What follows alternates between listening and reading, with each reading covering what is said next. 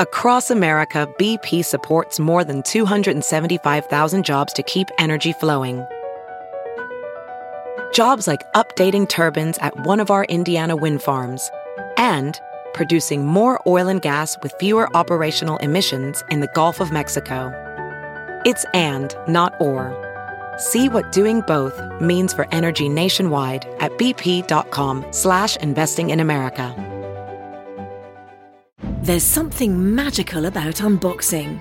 When you unbox BritBox, you uncover a world of British entertainment. Stream the UK's most brilliant series, including new and upcoming seasons of Shetland, Father Brown and Death in Paradise. Plus new originals like Payback, Irving Welsh's Crime and Archie, the story of Hollywood's greatest leading man, Cary Grant. Unbox BritBox and escape to the best of British TV. Stream with a free trial at BritBox.com. Hey, it's Kaylee Cuoco for Priceline. Ready to go to your happy place for a happy price? Well, why didn't you say so? Just download the Priceline app right now and save up to 60% on hotels. So whether it's Cousin Kevin's Kazoo Concert in Kansas City, go Kevin, or Becky's Bachelorette Bash in Bermuda, you never have to miss a trip ever again. So download the Priceline app today. Your savings are waiting. Go to your happy place for a happy price. Go to your happy price, Priceline. From the Jill Schwartz Memorial Library in the wilds of Connecticut, this is Obscure, the podcast in which I read Jude the Obscure out loud and comment on it as I go. My name is Michael Ian Black, and it's a little chilly in the Jill Schwartz Memorial Library today. And so I have wrapped around my broad and ample shoulders a hand-crocheted red, white, and blue blanket that I've had since childhood. And it is a bit of a comfort to me. It is my comfort blankie. But more than that, it keeps me warm.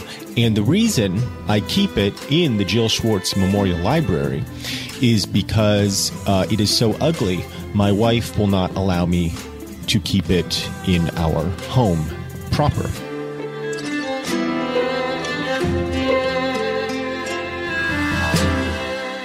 When last we met with Jude, he had learned some Latin and he had learned some Greek, and he was planning his escape from his terrible home in Marygreen, where his dastardly aunt ignored him, and he had a bread route, and the town cop was being a pretty good guy and let him drive his Tesla without his hands on his wheel. And he is heading off, he hopes, to Christminster, where he's planning on getting an edumacation.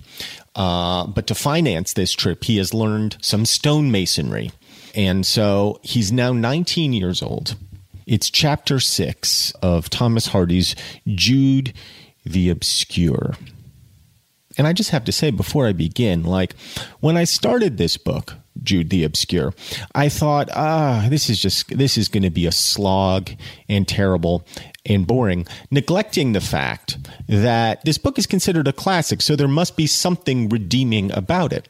And what I've discovered so far that is redeeming about it is that Jude is just you're just rooting for him because his life is such shit.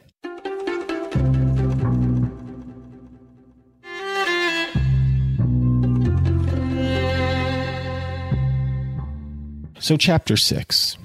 At this memorable date of his life, he was one Saturday returning from Alfredston to Marygreen about 3 o'clock in the afternoon. It was fine, warm, and soft summer weather, and he walked with his tools at his back, his little chisels clinking faintly against the larger ones in his basket. It being the end of the week, he had left work early, and he had come out of the town by a roundabout route, which he did not usually frequent, having promised to call at a flour mill near Crescombe to execute a commission for his aunt. And his aunt is the baker, and so it would make sense that he would go to a flour mill at Crescombe. See, here's what I don't understand. So Christminster is visible from Marygreen. He can go to a barn and look at Christminster, which is the object of all his hopes and desires. He wants to be a Christian divine, meaning he wants to be some sort of a preacher man, but he's never been. He's never been to Christminster. He's asked all about it. He talks to everybody who's ever been there about it, but he himself has never been, yet he has no problem going to Alfredston. He has no problem going to Crescombe to execute a commission for his aunt. So Christminster is like this city on a hill that he can't quite ever approach. At least he hasn't approached it to this point. It remains a kind of mirage in the desert of his barren shithole life. He was in an enthusiastic mood. He seemed to see his way to living comfortably in Christminster in the course of a year or two, and knocking at the doors of one of those strongholds of learning of which he had dreamed so much. He might, of course, have gone there now in some capacity or other, but he preferred to enter the city with a little more assurance as to means than he could be said to feel at present. So this is exactly what I'm talking about. He could just go there right now. Now, look, I've talked in earlier podcasts about how I dreamed of moving to New York and how my kind of every action in my little town in Hillsborough was designed to further me towards that goal. But I had been to New York, as opposed to Jude, who's just kind of looking at this city and dreaming of it and never making any effort to actually visit to see if it is in fact what he thinks it is. I suspect he's bound to be disappointed. Back to the book. A warm self-content suffused him when he considered what he had already done. Now and then, as he went along, he turned to face the peeps of country on either side of him. But he hardly saw them. The act was an automatic repetition of what he had been accustomed to do when less occupied, and the one matter which really engaged him was the mental estimate of his progress thus far. And so he goes on turning in his head the things that he's learned, a little Latin, a little Greek, some Ajax, which is that's like a story, I guess. And, you know, it's like a war story. Hesiod, math, history. And then he goes on. These things are only a beginning, but I shall not make much further advance here from the difficulty of getting books. Hence, I must next concentrate all my energies on settling in Christminster. Once there, I shall so advance, with the assistance I shall there get, that my present knowledge will appear to me but as childish ignorance. I must save money, and I will, and one of those colleges shall open its doors to me, shall welcome whom now it would spurn if I wait 20 years for the welcome. I'll be D.D. before I have done, and those are the initials D.D., and I don't know what that means. Maybe like a doctoral of divinity. I think I just figured that out. Holy shit. And then he continued to dream and thought he might become even a bishop by leading so I know I'm right. DD has to stand for Doctorate of Divinity, because now he's going on to think about being a bishop. And keep in mind, I have never read this book. And you're like, what are you being so self-congratulatory about, Michael? Why are you so proud of yourself for figuring out this simple thing? Because I have so little else in my life to congratulate myself about. Sitting here on the couch with this ratty blanket wrapped around my shoulders in the cold, shivering to death in the library so I can make a fucking podcast. Can't keep a show on the air. Can't keep a goddamn show on the air. So if I take a moment to pat myself on the back because I figured out what DD is, why do you have to sit there in judgment? And why not just say, good job, Michael. We know you needed this. You know what? I did need this. I needed it very badly. I don't know why you would judge me in that manner when all I'm trying to do is read Jude the Obscure for your entertainment. You haven't read Jude the Obscure. I guarantee it, most of you have not read Jude the Obscure. And if you have, you don't remember it. I'm giving you a glimpse into Thomas Hardy that none of you, except for possibly some of you, or maybe the majority of you who know more than I do, could possibly have expected when I opened this book. And then you mock me for it. I'm really devastated. I'll go back to the paragraph that I just started. And then he continued to dream and thought he might become even a bishop by leading a pure, energetic, wise Christian life. And what an example he would set. If his income were £5,000 a year, he would give away £4,500 in one form and another and live sumptuously for him on the remainder. Well, on second thoughts, a bishop was absurd. He would draw the line at an archdeacon. Perhaps a man could be as good and as learned and as useful in the capacity of archdeacon as in that of bishop. Yet he thought of the bishop again. Meanwhile, I will read, as soon as I am settled in Christminster, the books I have not been able to get a hold of here. Livy, Tacitus, Herodotus, Aeschylus, Sophocles, Aristophanes.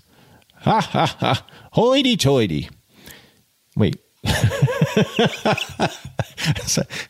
Okay, so somebody else is saying, ha, ha, ha, hoity-toity, but I got to go back and read you exactly what just happened. So somebody goes, ha, ha, ha, hoity-toity.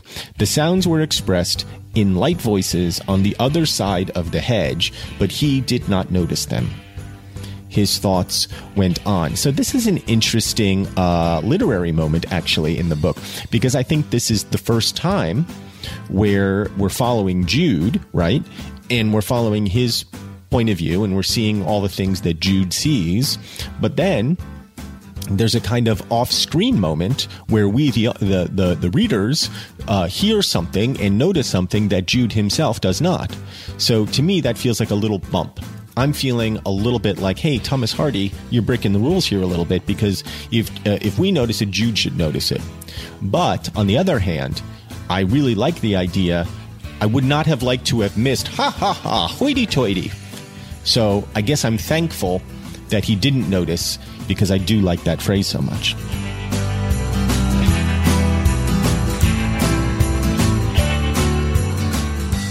Okay, so back to the book. His thoughts went on, and he's listing all the people he's going to read here again. Euripides, Plato, Aristotle, Lucretius, Epictetus, Seneca, Antonius. Then I must master other things. The fathers thoroughly, Bede, B-E-D-E, Bede, Bede, and ecclesiastical history generally, a smattering of Hebrew. I only know the letters as yet. Hoity-toity! But I can work hard.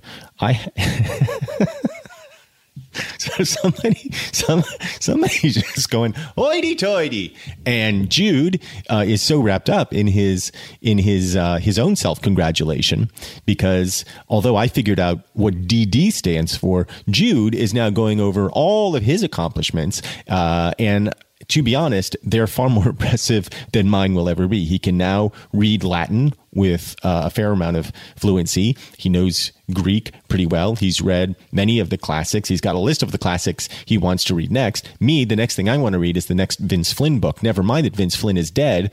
There's still authors writing under his name. If you don't know Vince Flynn, he was a writer who died recently. A young man died of, I think, a prostate cancer or something. But he writes spy thrillers featuring... His main hero is a guy named Mitch Rapp.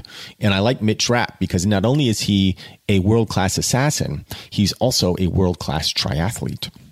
Hoity-toity, and then it goes. But I can work hard. I have staying power in abundance, thank God. And it is that which tells, yes, Christminster shall be my alma mater, and I'll be her beloved son, in whom she shall be well pleased. In his deep concentration on these transactions of the future, Jude's walk had slackened, and he was now standing quite still, looking at the ground as though the future were thrown thereon by a magic lantern. On a sudden, something smacked him sharply in the ear, and he became aware that a soft, cold substance had been flung at him and had fallen at his feet. A glance told him what it was. A piece of flesh, the characteristic part of a barrow pig, which the countrymen used for greasing their boots, as it was useless for any other purpose. Pigs were rather plentiful hereabout, being bred and fattened in large numbers in central parts of North Wessex. On the other side of the hedge was a stream whence, as he now for the first time realized, had come the slight sounds of voices and laughter that had mingled with his dreams. He mounted the bank and looked over the fence. On the further side of the stream stood a small homestead, having a garden and pigsties attached. In front of it, beside the brook, 3 young women were kneeling, with buckets and platters beside them containing heaps of pigs' chitterlings, which they were washing in the running water. 1 or 2 pairs of eyes slyly glanced up, and perceiving that his attention had at last been attracted, and that he was watching them, they braced themselves for inspection by putting their mouths demurely into shape and recommencing their rinsing operations with assiduity. "Thank you," said Jude severely. "I didn't throw it, I tell you," asserted one girl to her neighbor, as if unconscious of the young man's presence. "Nor I," the second answered. "Oh, Annie, how can you?" said the third. "If I had thrown anything at all, it shouldn't have been that." "Pooh, I don't care for him." And they laughed and continued their work without looking up, still ostentatiously accusing each other. Jude grew sarcastic as he wiped his face and caught their remarks. "You didn't do it." "Oh, no," he said to the upstream one of the 3. "Well, hoity-toity indeed. These girls are being very hoity-toity. Clearly one of them threw the pig part at poor Jude, who's doing nothing but minding his manners and reciting lists of classic authors he would like to read when he gets to Christminster. And to be smacked about the face with pig guts, the characteristic part of a barrow pig, fit for only greasing boots in such a manner, I'm sorry, is disgraceful. And these young ladies, washing chitterlings by the brook, should be ashamed of themselves." She whom he addressed was a fine, dark-eyed girl, not exactly handsome, but capable of passing as such at a little distance, despite some coarseness of skin and fiber. She had a round and prominent bosom, full lips, perfect teeth, and the rich complexion of a cochin hen's egg. She was a complete and substantial female animal.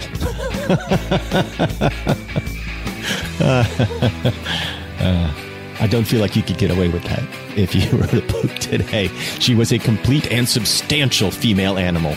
No more, no less. And Jude was almost certain that to her was attributable the enterprise of attracting his attention from dreams of the humaner letters to what was simmering in the minds around him. We'll be back. This is Obscure. Beautiful stories from anonymous people. That's the podcast where comedian Chris Gethard talks to one anonymous caller for an entire hour. And there's only one rule on the thing. Gethard cannot hang up until the hour is over. You guys know Chris Gethard. I mean, he's a comedian and he looks very mild-mannered. And he is very mild-mannered, but he is also very funny and very attuned, I would say, to the world. And the show gives callers from all over the world a platform to really open up. They talk about, their dreams, their struggles, their families, all kinds of real stuff that can be hilarious, sure, but also heartwarming. It can do both of those things at the same time. In 2 recent episodes, Chris Gethard chatted with someone in a unique moment just before their life was about to change. This week, a woman who's about to live out her own Orange is the New Black-esque journey talks about how getting caught helped her get sober. And last week, Gethard had a touching call with a young man grappling with his sexuality who then came out of the closet on the show. If you haven't listened yet, now's a great time to subscribe to Beautiful Stories from Anonymous People. Find it on Stitcher, Apple Podcasts, or wherever you listen.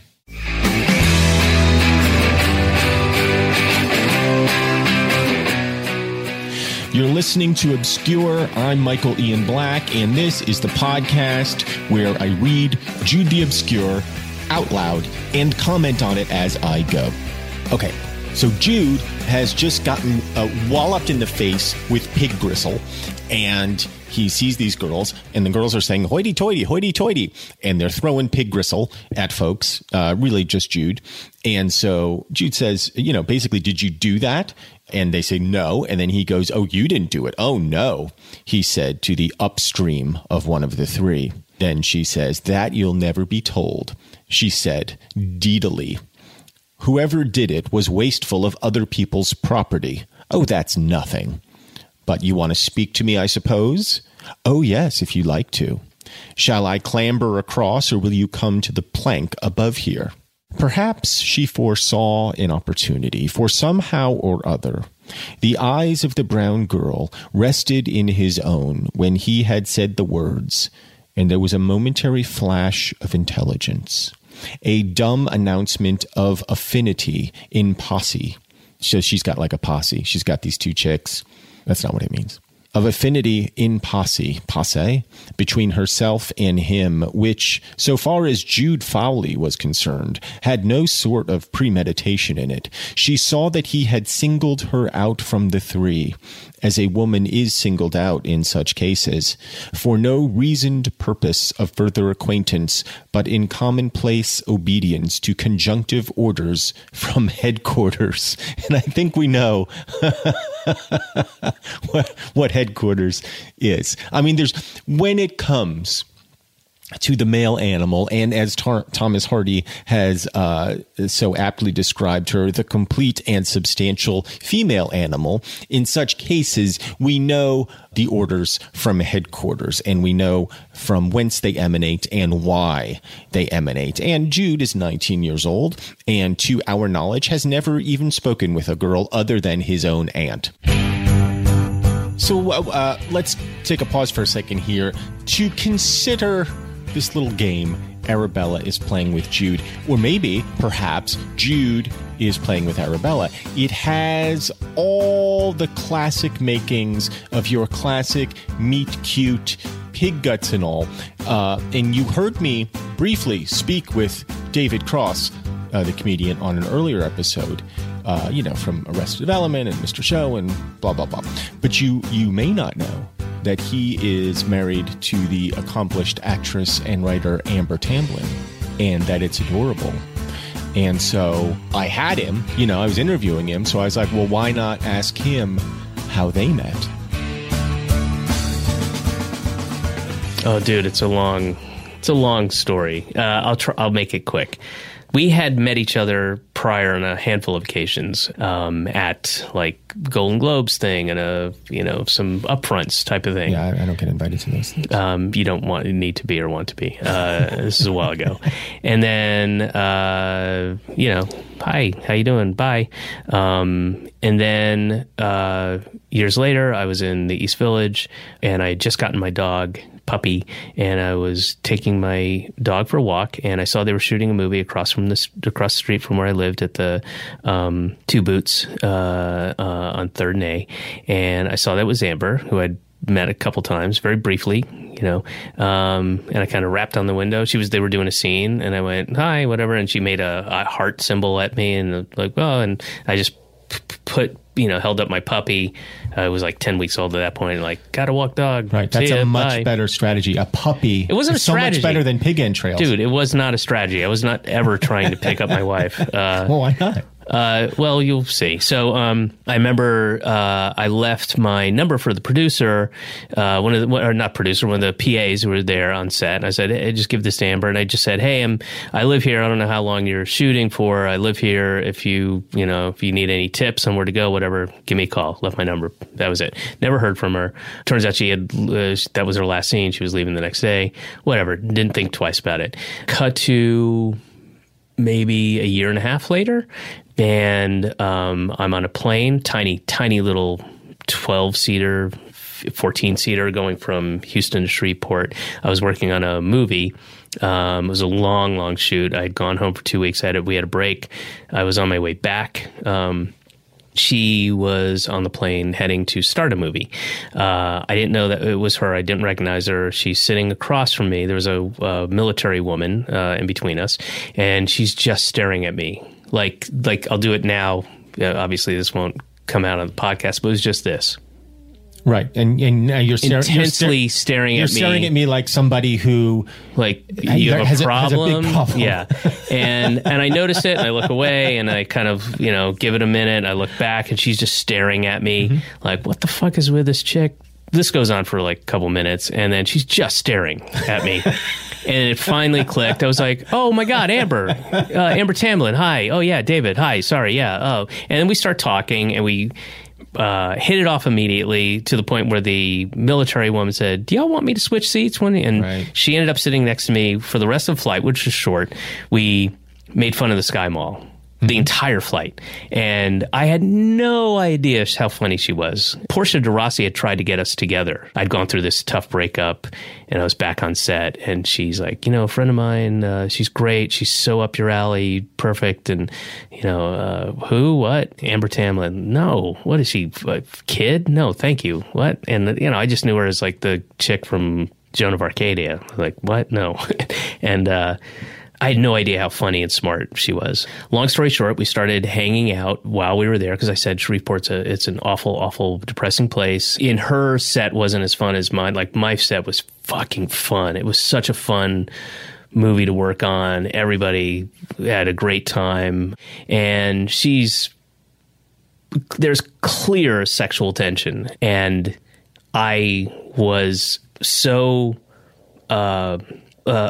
disturbed by it because I was thinking, am I picking up these signals? Because if I'm wrong, because I knew she liked me, I knew she was a fan, and there's a significant age difference. And if I go to make some move and I'm wrong, I mean, I'm the creepiest motherfucker on the planet. I didn't do anything for the longest time. And if you ask her about it, she was really getting frustrated. She was like, when is he going to kiss me? And the whole time I'm like, I think this is what's happening, but boy, if I'm wrong, I'm just a terrible human being. Anyway, so we were at this bar, and I ended up kissing her, and then we've been together ever since. That's awesome. Yeah. Thank you, David Cross. Thank you. Comedian David Cross with his own tale of romance. And so let us return to Jude's. We are in chapter 6. But in commonplace obedience to conjunctive orders from headquarters, unconsciously received by unfortunate men when the last intention of their lives is to be occupied with the feminine. How many times have we heard this story before? The conniving lady sitting by the bank of the river, polishing pig chitterlings, and she happens to espy some handsome fellow muttering in Latin on his way to his future, and thinks to herself, I'm going to entrap this fellow. It is the story of Kanye West singing She Ain't No Gold Digger, or whatever that is. Now I ain't saying she a gold digger, but she ain't messing with no broke niggas. Now I ain't saying she a gold digger, but she ain't messing with no broke niggas. We're going to take another break. Back in a moment here on Obscure. Get down, girl, gon' ahead, get down. Get down, girl, gon' ahead. Let me hear that back. You guys know how much I love science. I mean, that's my thing. You know that's my thing. I mean, I don't know if that's my thing. I'm just saying it. But a quality night's sleep helps you recover from distractions faster, prevents burnout, make better decisions, improves your memory, overall helps you make fewer mistakes. And that's not marketing, guys. That is science. Our sponsor, Lisa, has leveraged 30 years of experience, hundreds of hours of testing, dare I say scientific testing, to develop the perfect mattress for all body shapes and sleeping styles. Their mission to provide a better night's sleep for everybody. And through their 110 program, they donate one mattress for every 10 they sell. That is more than 26,000 mattresses. Lisa strives to leave the world better than they found it. That doesn't stop with mattress donations, together with the Arbor Day Foundation. And again, guys, trees are science, right? Trees are science. Lisa plants 1 tree for every mattress they sell, and they are committing to planting 1 million trees by 2025. Lisa makes a fine mattress. I know, because I have laid upon them. And I like how they hug my body. Don't miss these summer savings. Get $160 off a Lisa mattress at lisa.com/obscure. That's lisa.com/obscure for $160 off. Lisa, Leesa, a better place to sleep. Hello, you're still with us. This is Obscure. I'm Michael Ian Black. We're in Chapter 6 of Jude the Obscure. Arabella has just shown Jude a little leg, a little pig innard. And I cannot wait to find out how that works for these crazy kids. Springing to her feet, she said, "Bring back what is lying there." Jude was now aware that no message on any matter connected with her father's business had prompted her signal to him. He set down his basket of tools, picked up the scrap of offal, beat a pathway for himself with his stick, and got over the hedge. So she throws a piece of pig guts at him. He's like, "Why did you do that?" She's like, "I didn't do that." He's like, "Come on. Don't be like that. You threw pig parts at me." And she's like, "Well, maybe I did. Maybe I didn't. I don't know." And he's like, "You want to talk to me?" And she's like, "Yeah, maybe. But first you have to go pick up that piece of pig shit that I threw at you." And just without even thinking, he's like, "Yeah, okay, I'll do that." Isn't that the way of the man? Isn't that just our way?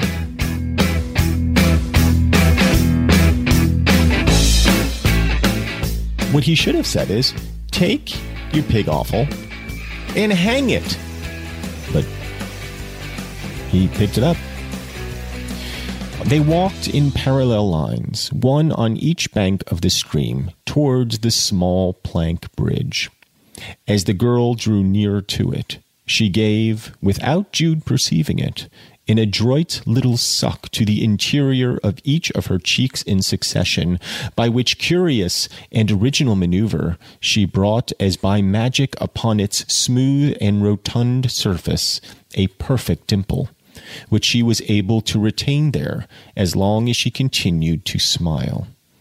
This production of dimples at will was a not unknown operation which many attempted, but only a few succeeded in accomplishing. So now we understand that this is not only a fine and substantial female animal, she also has a certain amount of talent, and her talent lies in the creation of dimples. And just by sucking on the interior of her cheek, she is able to create a perfect little dimple when she smiles, but she must maintain that smile in order for the dimples to remain. And so you see, she is bringing to bear all of her feminine charms to poor Jude Frawley, who to this point had his head occupied in the heavens and now has been brought back down to his baser instincts because of this dimple-making vixen. And we don't know what plans she has in store for Jude, but undoubtedly they are going to curtail his higher education. Friends, I tell you now, if you see dimples on a lady, turn and run the other way, because those dimples are the dimples of Satan himself. Bedimpled Satan, bedimpled Beelzebub, trying to steer you away from the path of the righteous.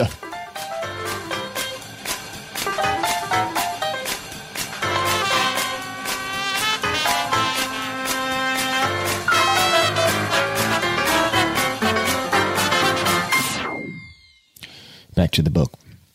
They met in the middle of the plank, and Jude, tossing back her missile, seemed to expect her to explain why she had audaciously stopped him by this novel artillery instead of by hailing him. But she, slyly looking in another direction, swayed herself backwards and forwards on her hand as it clutched the rail of the bridge, till, moved by amatory curiosity, she turned her eyes critically upon him. "You don't think I would shy things at you?" Oh, no. So Jude's being a little sarcastic there.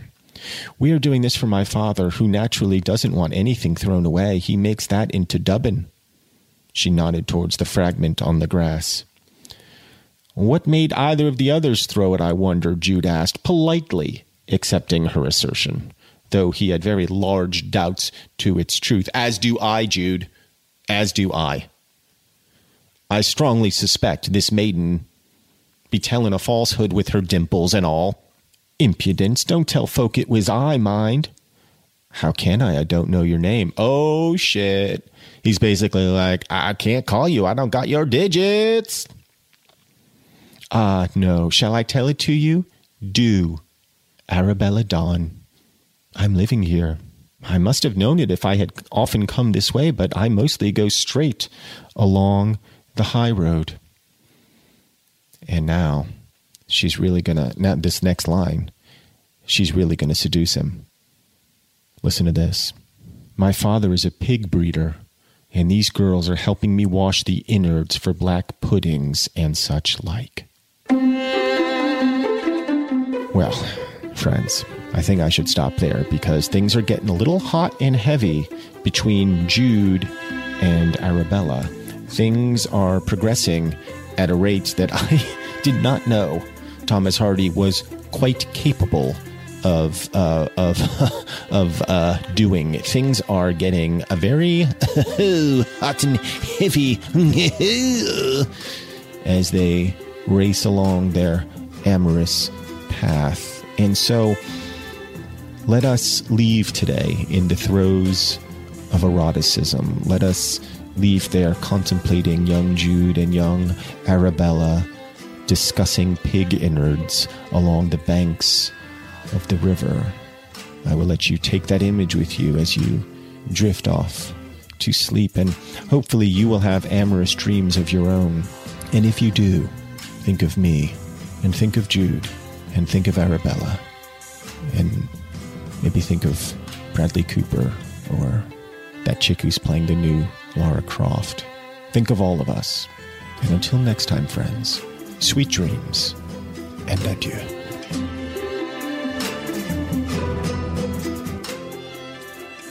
Obscure is brought to you by Earwolf. To subscribe and get more information, visit our show page at earwolf.com.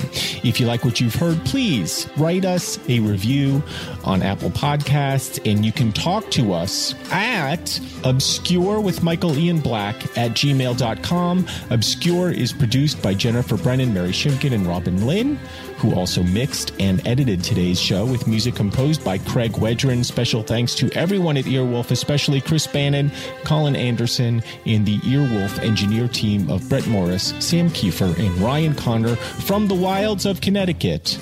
I'm Michael Ian Black.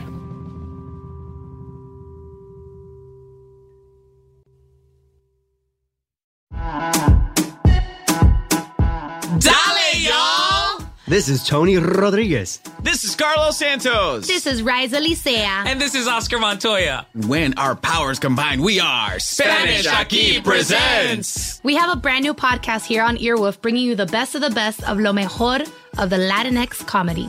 Join us every Tuesday as we chat about what's going on in our lives, Latinx culture, and ¿qué es lo que?